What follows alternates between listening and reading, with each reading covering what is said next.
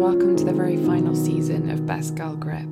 I'm your host, Nicole Davis, and this is the podcast that navigates the film industry through the lens of the women doing just that.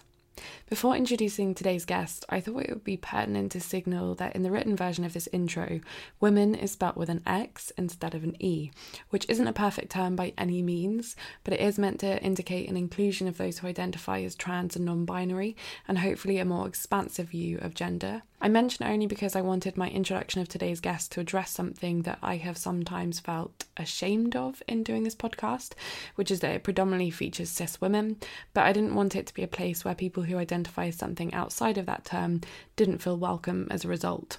In the context of inviting Leo to speak and having them come on the podcast, it didn't feel right leaving that unacknowledged. So this week's guest is Leo Anna Thomas, who has 20 years experience in the art department and 6 as a standby art director on projects such as Small Axe, Trigonometry, His Dark Materials and Black Mirror. They are also the first Wellbeing Facilitator for the film and TV industry. Having experienced bullying firsthand, they stepped away from the industry in 2009 to look after their mental health.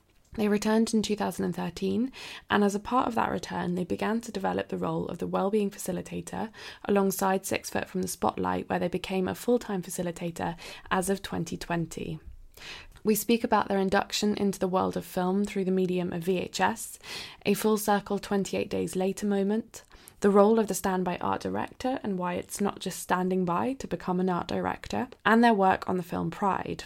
And then we segue into the work Leo has been doing more recently in the world of well-being and mental health, and how they've pioneered a new role in the industry that seeks to prioritise care, calm and compassion to ensure that film and TV productions can be more mentally healthy places to work. If anything you hear in this conversation chimes with you, I urge you to check out the show notes, which contain lots of links to further resources and websites about wellbeing facilitation. And I would also suggest you check out Leo's own podcast, Mental Health in Film, which gets into the nitty-gritty of what that work looks like in practice across a plethora of different roles and perspectives. Please note that today's conversation includes mention of suicide and bullying, so listener discretion is advised. That's a longer intro than usual, so thank you for bearing with me, and I hope you get something out of this conversation. It was an important one for me to have, and I'm really glad to have gotten to do it with Leo. This is episode 135 of Best Girl Grip.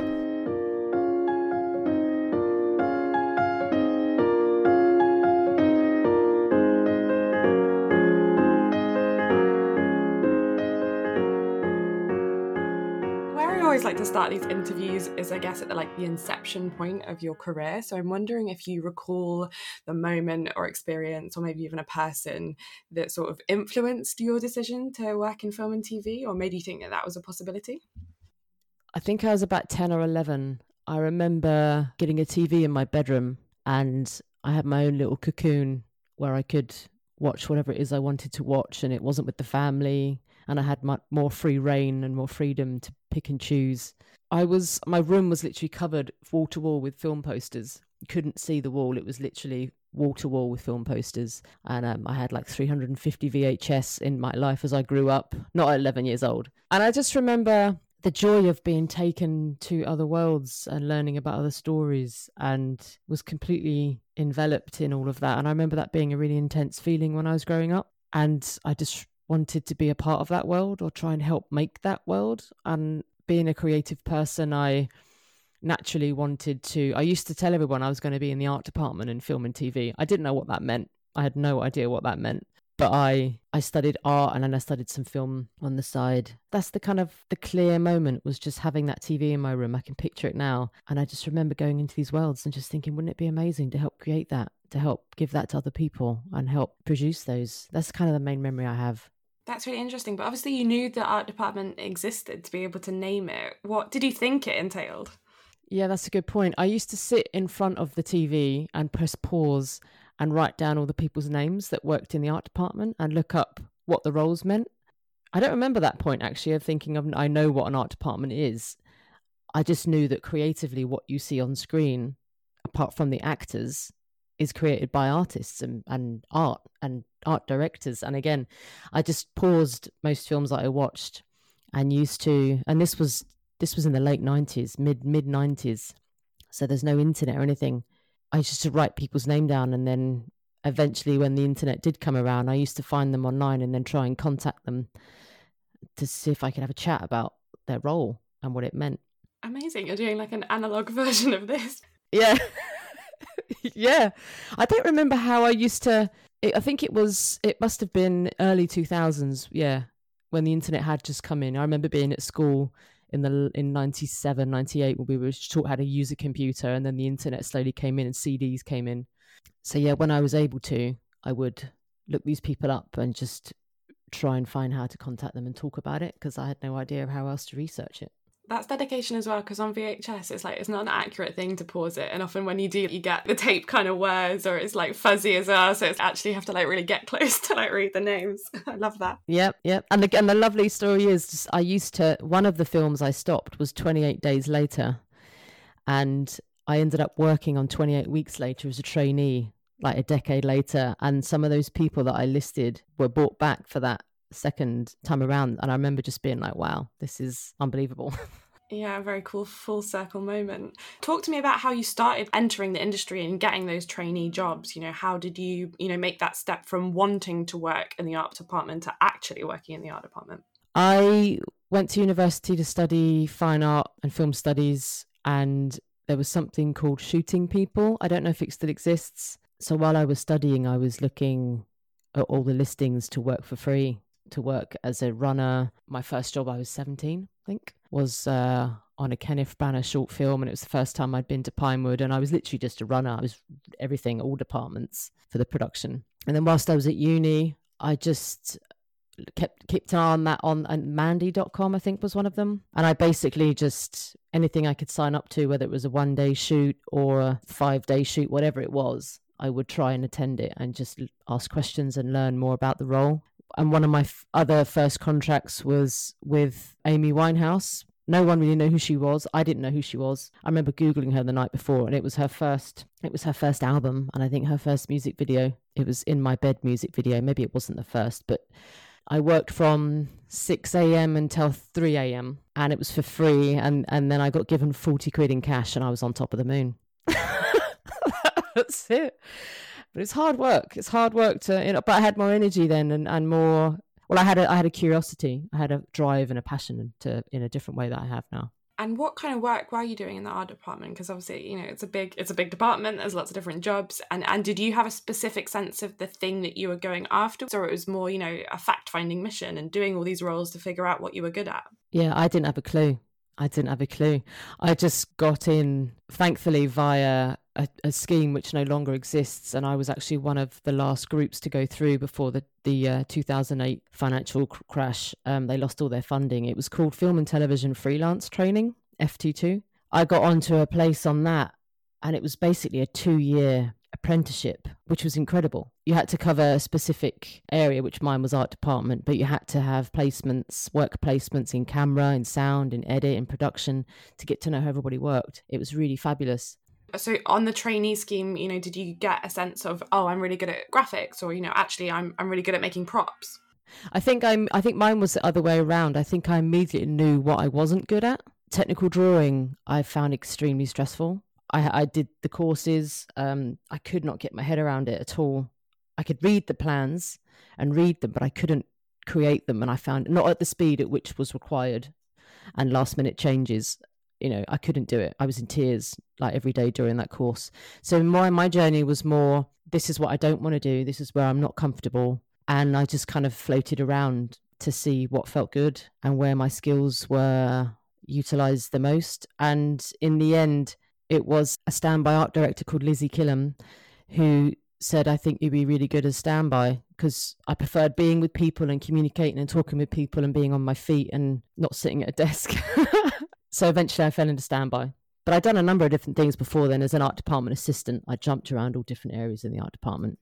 You made the banners in Pride, I saw in IMDb. Was that the literal banners that they held up at the protests? Yeah, all the Pride banners, yeah. The miners' banners were extremely delicate and in a different... They were sewn, embroidered, and it was just beautiful. I didn't make those ones. They had a specialist come in and do that, which was stunning. I did all the gay banners, which is where I met Lizzie Killam. Yeah, that was a dream come true. I had a whole space to myself at the back of Ealing Studios in this kind of shed that when it rained, water would come through the ceilings. And I just researched and was given research and videos to watch, and worked with the graphics designer, Julian Nix, and Simon Bowles was production designer, and just a wonderful team. And my name then was Anna, so I became known as Anna Banner. And it was really bizarre because for 2 years after that, all I did was make banners back to back. For some reason, there were films that were just required protest scenes and demonstration scenes. So that was not planned. And you carved out a niche for yourself.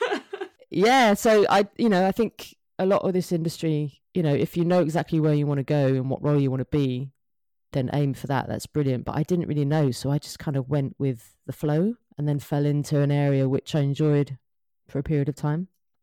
And I'd love to unpack standby art direction, because I feel like I have a good understanding of what an art director is, but I have to say the standby part is something that always goes over my head. So give us a little bit of a précis of what that role is and what you're doing in it. Yeah, I remember talking to someone about this recently, and they said that their family thought that they were just on set standing by for their job to come available. So you're just waiting to become an art director on set. Basically, you're the eyes and ears of the art department. So you get some prep time. You go through the script and break it down. I haven't done this for such a long time. You look at graphics, what graphics there'll be, what props, what action props, what food might be used if you need a home, if you need someone to come in and do the cooking, action vehicles, everything like that. You're basically pulling apart what is going to be needed on the day in terms of the art department, looking at the drawings before going in. If you're on a set, like what walls might float out to give more space for camera and for crew. And then once you're on set, you're basically working alongside the director and the DOP. Everybody else, obviously, too. They're the main people I used to go to, is obviously the director, DOP, script supervisor, first AD, to kind of know what's coming up, know what's happening, and getting the composition right, making sure the designer's goals are seen. And also what the director wants. Things change last minute, so there'll be a redress or something might change on the day. New props come up, new graphics come up, and you're basically making sure that whatever you see on that frame, the composition of it all makes sense and the continuity of it all makes sense. And I enjoyed it. It's kind of thinking on your feet and fixing problems in the moment, or coming up with ideas to give the director what they want, but making sure that the vision from the art department and the designer is still seen and not lost as well. And not compromised too much. So it's like a negotiation, and it's, that's what Lizzie was saying, that I enjoyed being with people and trying to sort out problems in that way, or just having a laugh really as well, just enjoying it and having fun. It was stressful, don't get me wrong. And there are so many personalities, big personalities and egos on those floors. Sometimes it could be a challenge and quite a clash. So it's working out how to communicate and be a chameleon, basically. Give everybody what they want without compromising that designer's eye, basically. You've been very open about the fact that you experienced a nervous breakdown while working in the film industry and subsequently left it for a period of time, I believe around 2009. Are you able to talk about any of the factors, cultures or behaviours in production that contributed to that? In 2009, I was a trainee, so I hadn't reached that point of being a standby then. But I was pretty much new in the industry. I must have been in it, 3 or 4 years maybe. And I was being bullied on a job and I was exhausted. I was 29, I think. And I just thought, is this what my career is going to be? Is this what happens? Is this how this works? And I thought, I don't want to be a part of that. I can't mentally and physically be a part of that if that's the pattern and the pathway of the industry. I was quite mentally unwell. I had a very supportive partner at that time, and so took the decision. Well, it was kind of forced upon me. I got physically ill. My body was basically telling me just to get out, and I left for about 4 years, I think. And what did returning look like? Did you have a list of contacts or people that you were hitting up for work? Was it relatively easy to, get back into work again, or had the landscape changed in the time that you were away? I stayed in touch with about, it must have been 4 or 5 people that I'd worked with prior to 2009.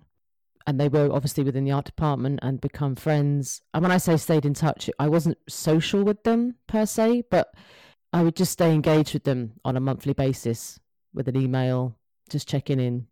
I did that for like 4 years just to stay in touch, because a lot of people were saying that, you don't leave the industry, because you leave the industry, you're not coming back in. And I remember being quite nervous about that, but I remember thinking, then if that's the case, that's the case. But I need to not be here right now.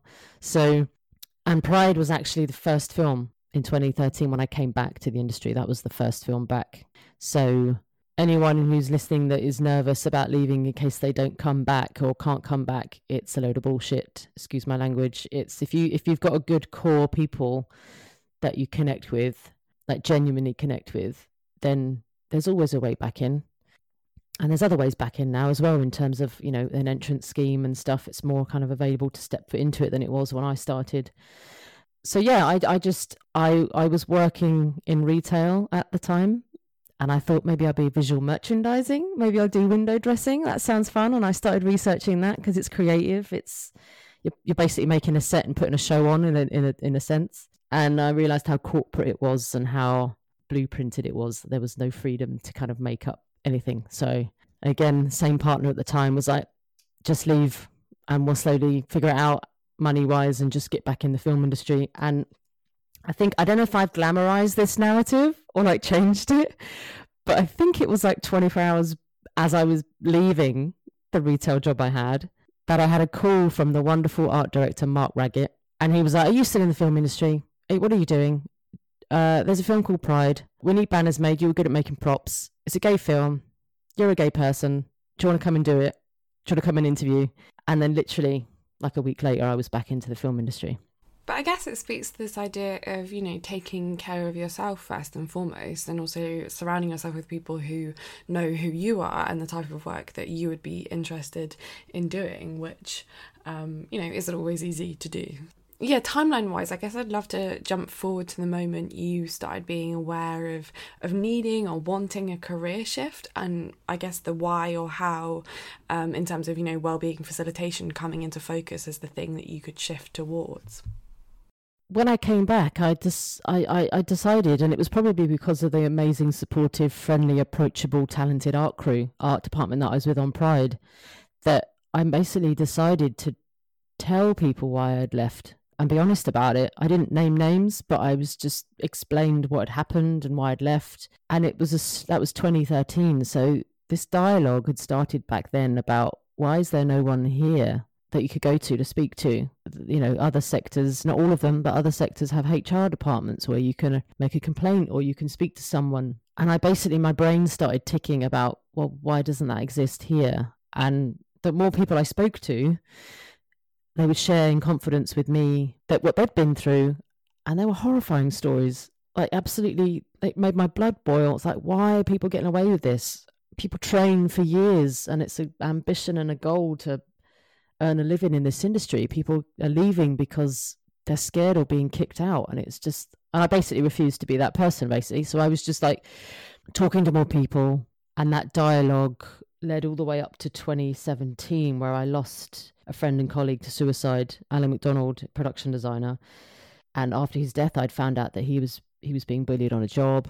And I just thought, this is ridiculous. Fuck this. It really shook me. And then a year later, another friend of mine, Morag Webster, who was a unit nurse, took her own life as well. And I was speaking with her a little bit a couple of weeks before that happened. And so that kind of catapulted the conversations to be louder and to kind of find other platforms to share those stories. I went and trained as a mental health first aider, and then that was the idea that maybe mental health first aiders should be on set. Like, mental health first aiders have to do another job at the same time. It's not the sole one job, and it then was obvious that that's impossible. You can't balance that with the workload. So I'm going off on a tangent here, by the way. I was working as a standby art director on season 1 of His Dark Materials.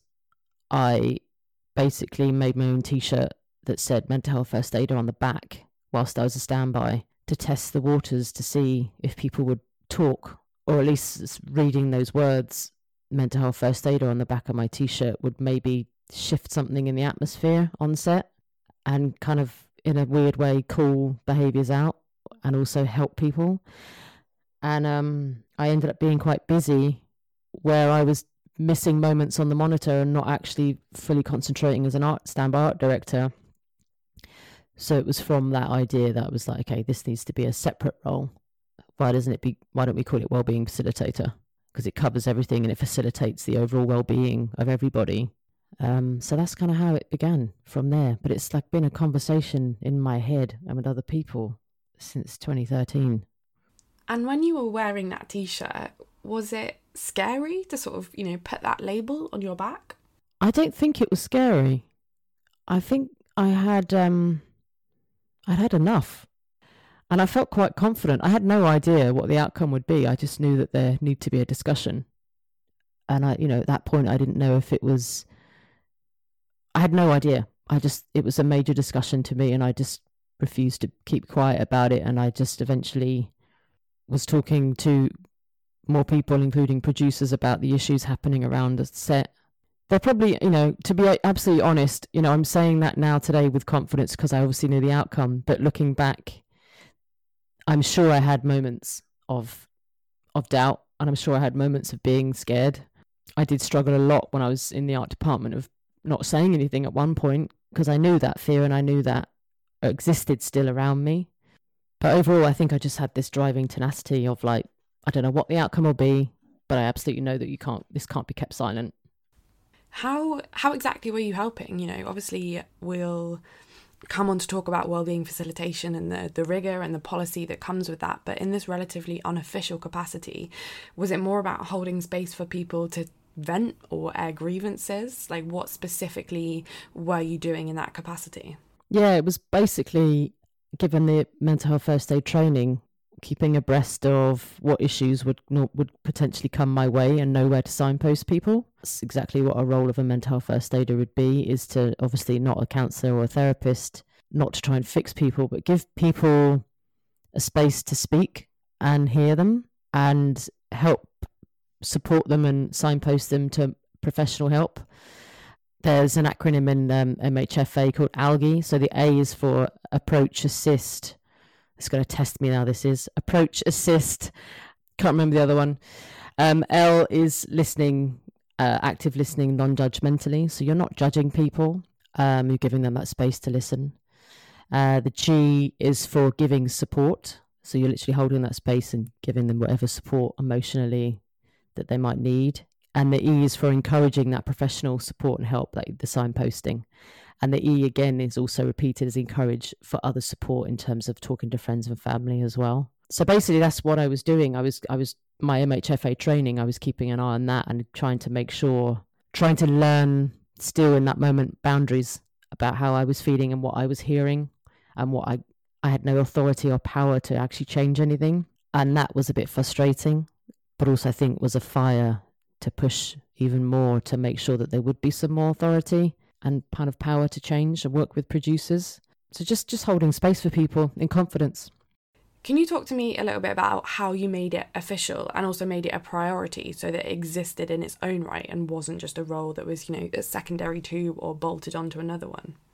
Well, doing season 1 of His Dark Materials, it was a huge eye-opening moment of knowing that it did need to be a neutral, separate role. So from that, the conversation was shifting about development. At that point, there were many productions and producers that would say, okay, well, we'll hire mental health first aiders, that's it.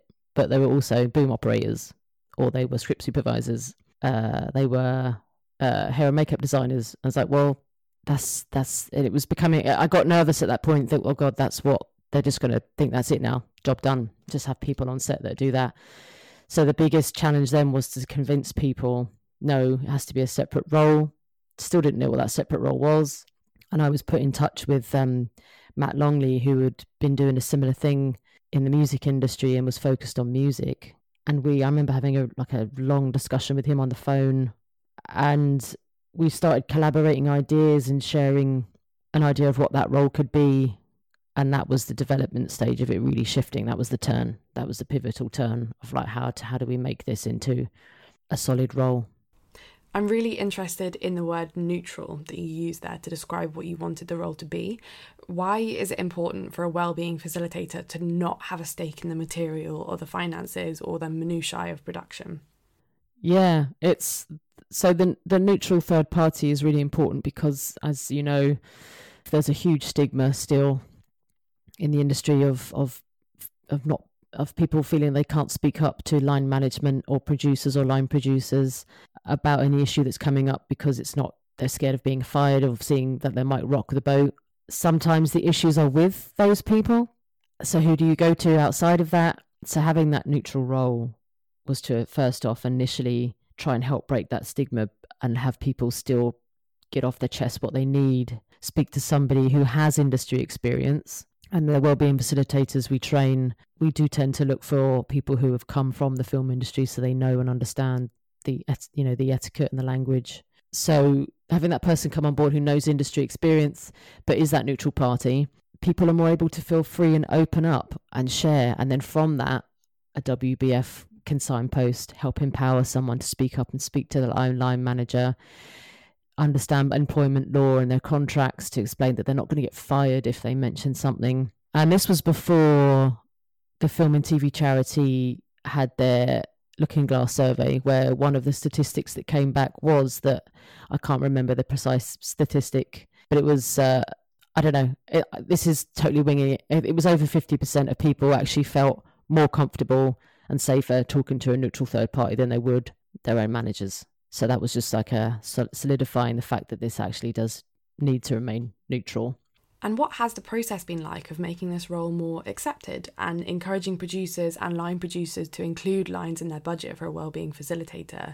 And then I guess once you are on set, getting people acclimatized to your presence. BFI were instrumental in helping start in terms of budgets and having this role made available. Pretty Red Dress was the first film that we had spoke about in 2019 that was due to shoot March 2020, which obviously it didn't. But they were very instrumental in understanding the importance of this role and therefore funding it. By funding it, I mean helping pay for the training of new wellbeing facilitators, and then obviously the funding will go towards making sure they get a rate and they're being paid. As soon as this work began, there has been so much positivity and producers with open arms who want to collaborate, which is really great. And there has been some pushback as well. And there has been some discomfort of having the role on set, but we've been working to try and help break that stigma as well, that it's not there to point fingers. It's not there to blame anybody. It's there to help collaborate and help solve problems and try and put steps in place as, preventative steps rather than keep having to intervene and have intervention. I think it should be on every single set, and that was the thing we kind of advocated for many years, that this needs to be a role that is budgeted for. I mean, we had a silver lining with COVID because that Pretty Red Dress and all the other productions shut down. We didn't go ahead with the first trial, and not at that point, but it gave us a time to sit and regroup ourselves. What can this role really be? We dove into it even more. We put presentations together for Screen Skills. We were able to have pitch meetings with commissioners and producers, and so it was a really wonderful silver lining during COVID where we could do that and gain access to people because their schedules they didn't have one anymore. They were able to sit on Zoom and have a chat, and the statistics and what happened to us all globally and our mental health, it helped push this role even more. And it meant that when we come on board, we were underneath, to begin with, COVID budget. And obviously those budgets, and you can see it right there, the industry, we can change the industry because we had to in COVID, and how quickly that changed when we had all the different working practices and all the different PPE and the different ways of working was implemented eventually and then successfully so we could get back to work. So there is proof that the industry can change in that way. And so to begin with, COVID budget was what covered the wellbeing facilitator role, and then we basically worked our asses off to make sure that once those budgets were no more, that the role had been proved to continue. And that was what was really successful about having returning producers who come back film after film after film after film outside of COVID budget now, who are trying to make lines in the budget to have this role available. It's still in its infancy. It's still sometimes only gaining enough money to cover 1 day a week, which is not good enough in my opinion. The money is there, and at least 3 or 4 days a week would be ideal.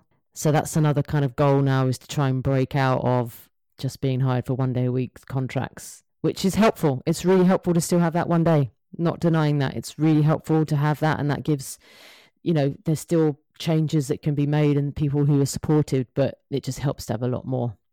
What are some of the policies or guidelines that you're putting into place to enable a safer and more mentally healthy working environment? And, ideally, when do you board a production? So we come on board during prep, and sometimes we get a nice chunk of time in prep, a week, 2 weeks, sometimes a couple of days. And it depends on the project. If it's a short film, then it's just like a day's prep, which makes sense.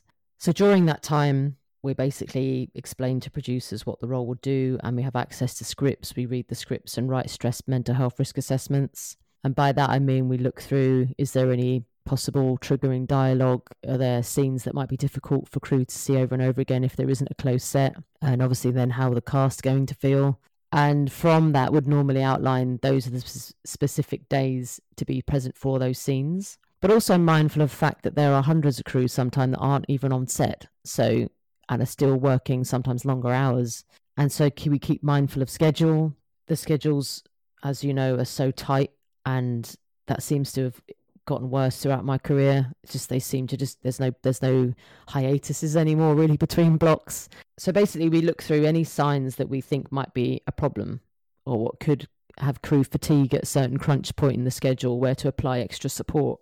And sometimes we send out wellbeing plans, and those are confidential. They're between any cast member or crew member, and they can, from that, share what their concerns might be, what support they may already have in place, and basically build a working relationship before we even step foot on set. If they are 1 day a week contracts, obviously at 1 day a week, it's going to be hard to see everybody and check in. So sometimes record a 1 or 2 minute introduction video as a memo, and that goes to everybody. So at least they know what the role is, who the person is when they're arriving on set. We kind of make sure that the production has bullying and harassment policies, that they've got all their policies in place, and double checking all of that. And if they don't have them in place, we can help signpost them and help create those. And then on set, basically walking around with a Wellbeing Facilitator shirt on now, not a mental health first aider shirt. And if people want to come and chat, they can walk away off set. If I'm lucky enough to have an office, which has only happened once, they'll come to the office. And it's basically anything they want to talk about. So personal things going on. If they want to offload in the inside posting, sometimes they just want to be heard. A lot of the time people just want to rant because finally, like decades and decades of stress and terrible jobs, and finally there's a place to speak, it all comes out. And if it's about work-related issues, then we advise with their consent about how to move forward. If it's bullying and harassment, checking the bullying and harassment policies with their consent, advise to speak with the producers or talk with whoever it is, their HOD, help empower them to have that voice to tackle that. Sometimes be in meetings with them as a neutral third party, which I've done many times, to make sure that everyone's being heard and kind of be a witness as to the conversations. And it really is similar to standby art directing in terms of you never know what's going to change last minute or what's going to happen, and you're communicating with people and you're helping with people and you're trying to make sure it's all above board. Send weekly anonymous reports to the producers to say, like, these are the crunch points, these are the hot topics that have happened, these are the things that are causing stress. Here's maybe a solution about how to change that for next week or for the next block, maybe implement this, and try and help guide how the changes could happen. And that's it, basically. Just keep going through all of that and hope that it does actually help, and it isn't just a policy or a box ticking exercise, that there's actually action being taken. And obviously some roles don't start work until the post, so the editors, composers, and that's the part that our budget sometimes doesn't extend to, even though we explain, and that's just because it's a new role. But to have that support available for those people too is something that we're focusing on as well. Do you also concentrate your work, more on producers, because all of the information is obviously being funneled through them? So I imagine it might sometimes feel like, from their perspective, that you and the work that you're doing is just another thing to think about or communicate to the rest of the team. How do you stop well-being from being something that feels like a burden and actually is, something that can alleviate, everyone's stress, including the producers? That's a really great question.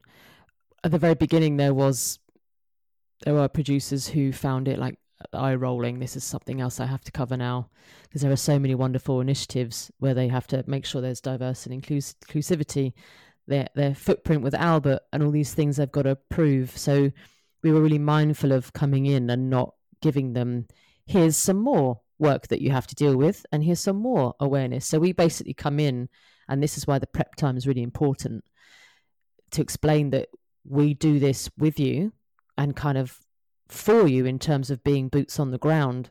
And basically anything that comes up to a wellbeing facilitator, we'll always try to make sure that it doesn't go to producers unless absolutely necessary, obviously, if it's bullying, harassment. So we'll always try and work with the crew member or the cast member, with their HODs, try and solve anything in the moment on the ground in that specific department. Or if it's personal things that don't need to go to production, stay with that crew member or cast member and check in with them and help get them stronger and healthier, signpost them so they can do their job effectively and doesn't have to. The producers don't know about half the stuff that we tend to.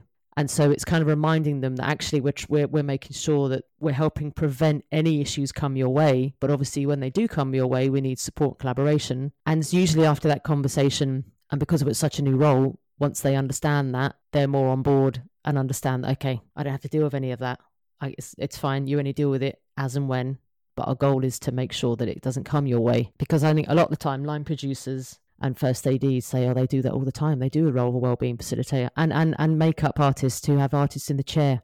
I've met so many of them. They're like, yeah, we do basically what you do already, but it's just to alleviate them as well. So they're not holding it and carrying it.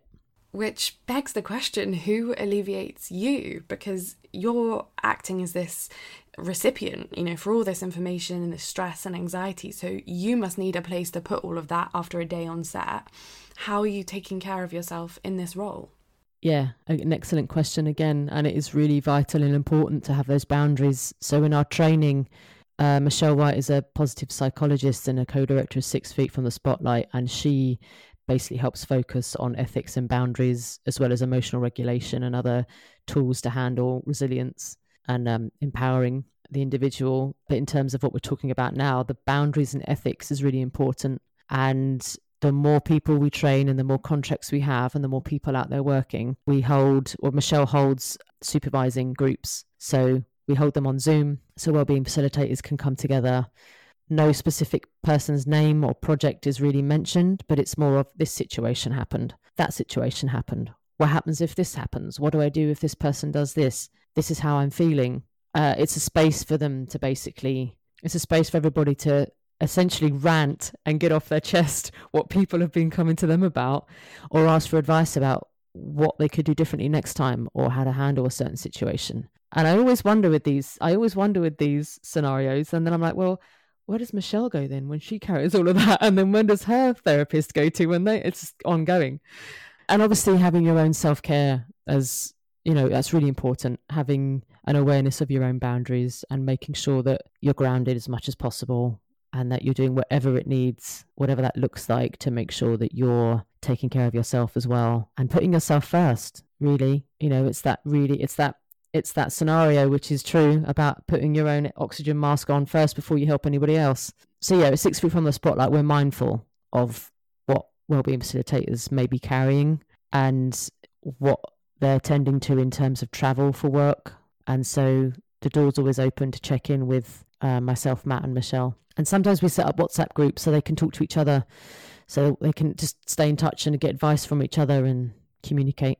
Well, on that note, I would love to hear about some of your self-care tips, because I know you're very good at sharing them on Instagram, especially, about travelling for work and sometimes for long periods of time, which can obviously be disruptive to all sorts of routines and diets.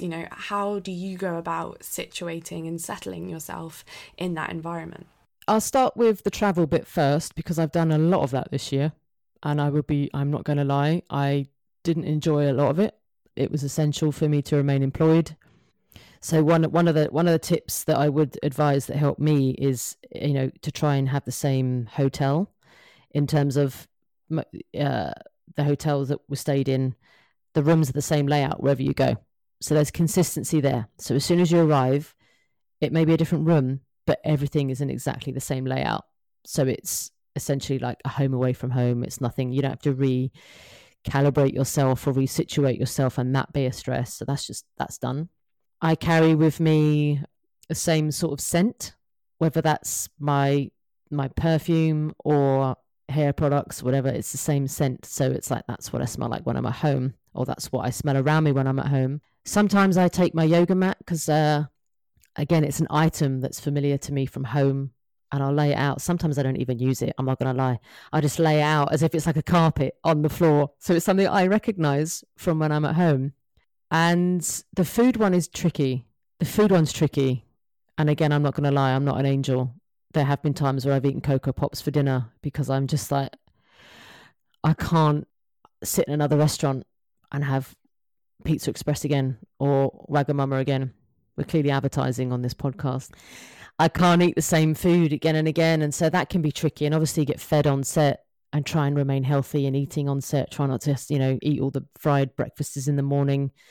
Pause and think, if this was a regular day, would I be eating this anyway? Probably not. But just because it's there, people do. And our food and nutrition really affects us. So those are the kind of main things that I stick to. And when I'm on set, what we said before about standby art directing, it's essentially the same, whether you're on location or in a studio. It's a set, it's a unit, there's a tech base, there's a unit base. So that is a routine in itself that is regular enough.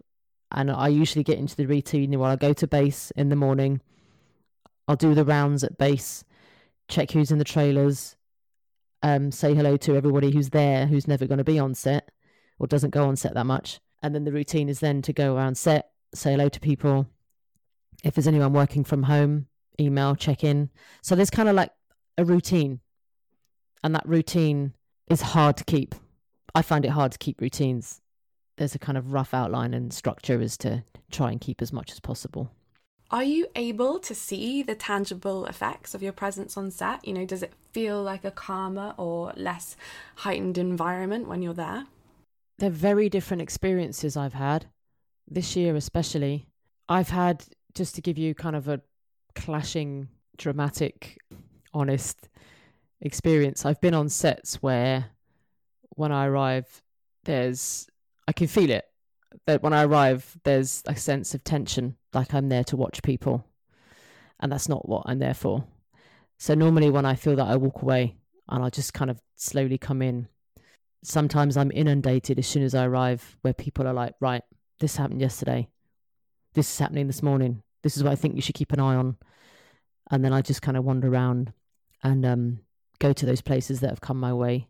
Overall, it's been positive. Overall, whenever I've been on set, things have been a little bit calmer and smoother, which is great and which is verbalized to me at the end of the day, or people have said they notice a difference, where I think people suddenly shift their behaviours, or they're aware that the presence is there in terms of being a neutral person that could see things and call things out in terms of behaviour that's not acceptable. So there is a shift. Unfortunately, I then get told that when I'm not there, it all just goes back to how it was, which is not great. And I think some producers struggle. I'll be honest about this. Some producers struggle, I think, because of that fear of speaking up. A lot of people, especially if it's only one day a week, a lot of people will wait until a wellbeing facilitator arrives, and then they'll tell everything about what happened. And I'm like, we explain to the crew and cast, please don't wait for that one day a week for the wellbeing facilitator to arrive. Tell the producers, tell the production, that's what they're there for. So there are times when a wellbeing facilitator will arrive where they're very busy and all of a sudden everything seems heightened. And some producers spot that and don't like that, because suddenly the day when I arrive, it's really stressful and busy, and it's just because things have come to the surface. And again, not there to point fingers and not there to cause that anxiety. We're there to kind of help understand that why are people not saying anything when a wellbeing facilitator is not there. Let's look at that and be honest, and let's see what we can deal with when a WBF is present. What can or do you do to encourage people to speak up? Even if there is someone made available to them, people don't always know how to ask for that help. So how do you go about, incentivizing or just encouraging that? Try and find, I think I've told a few people to try and find, and maybe they already have, a good solid working relationship with the crew around them. Talk to other crew members. If you're spotting something or you're feeling something's not right, see if someone else is picking up on it too, or let someone else know that I think I might be being bullied or I'm not sure. Try and have that dialogue with your peers around you that you trust.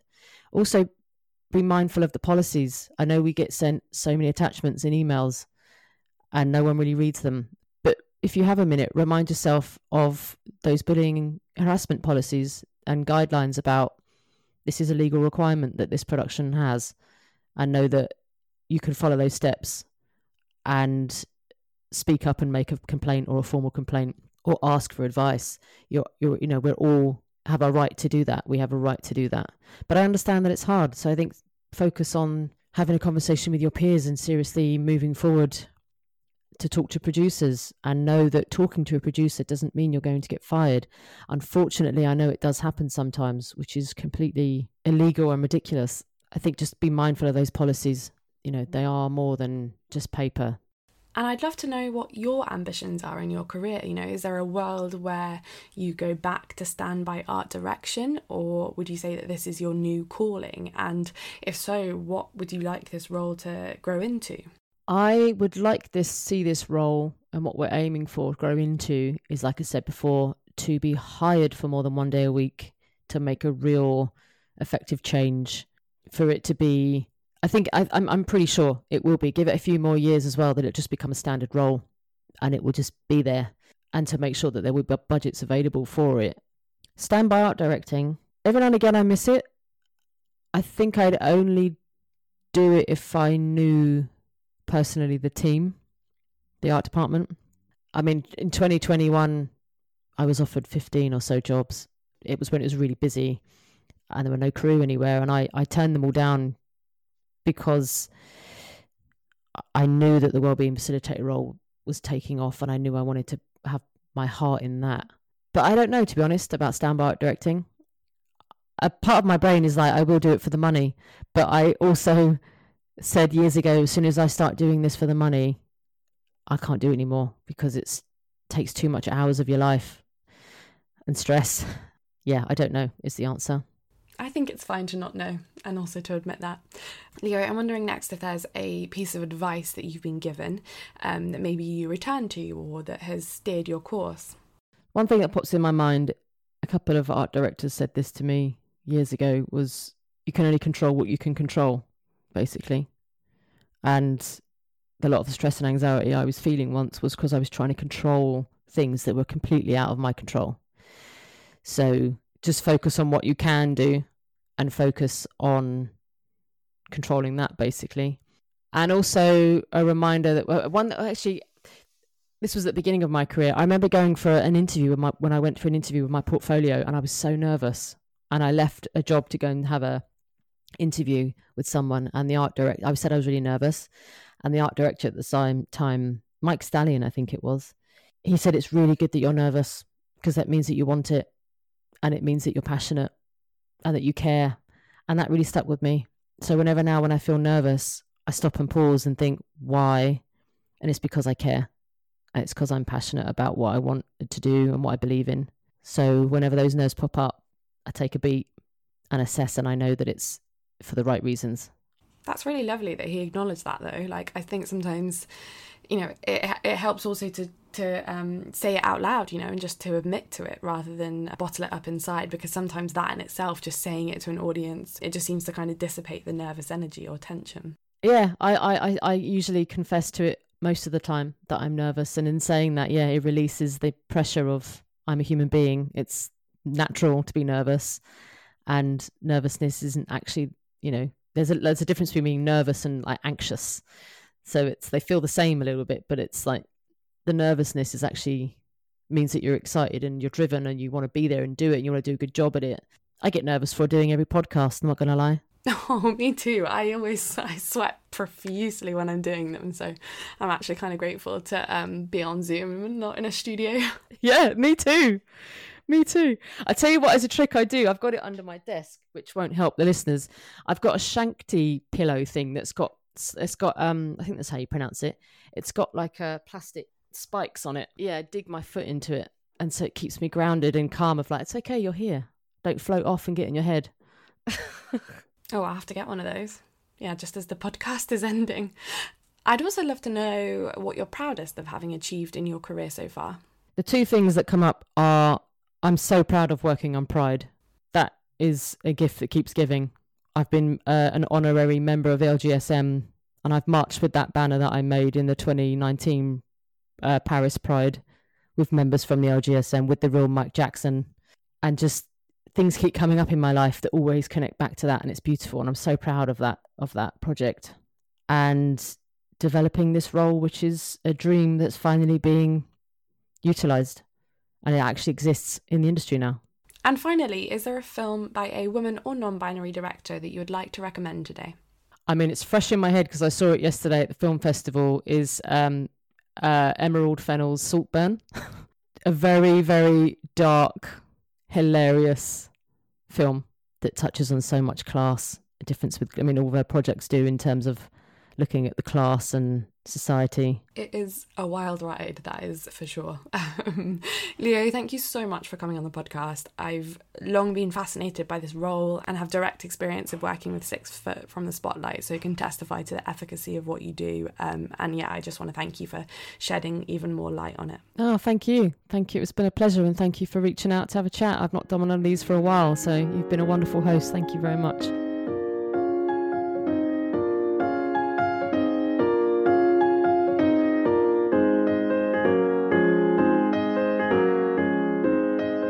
Thank you for listening to this episode of Best Girl Grip. If you liked what you heard, please do rate, review and subscribe, spread the good word, etc. If you're interested in other conversations like this, please do seek out my episode with documentary producer and psychotherapist Rebecca Day. In the meantime, have a great week, and I'll be back next Friday with a brand new episode.